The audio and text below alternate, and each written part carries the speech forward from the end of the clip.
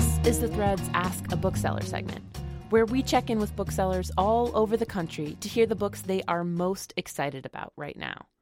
I'm Tracy Mumford, a producer for NPR's The Thread, and this week I talked with Danilo Thomas at Sundance Books in Reno, Nevada, and he recommends the novel Stephen Florida by Gabe Habash. It's about the High Plains in North Dakota, and Stephen Florida, the title character, who is obsessed with winning the Division IV national wrestling title, and it's a great meditation. You know, the language is excellent, and from the first-person perspective on sort of these fringe, marginal sports and what drives people to commit their whole lives to accomplishing these things. And I actually grew up in Montana, and a lot of my friends were wrestlers, and we would say that they went into the wrestling hole because, as you read in the book, they drop weight and they're, making these sort of physical, mental, in some sense, spiritual sacrifices to this sport. And I think it just nailed it, like the process we used to see our friends go through. So, I told all my friends back home that they had to read it.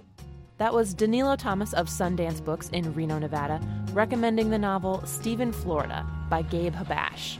For more about this book, which is on our Best Books of the Year list, and to find other reading recommendations, go to nprnews.org/thread.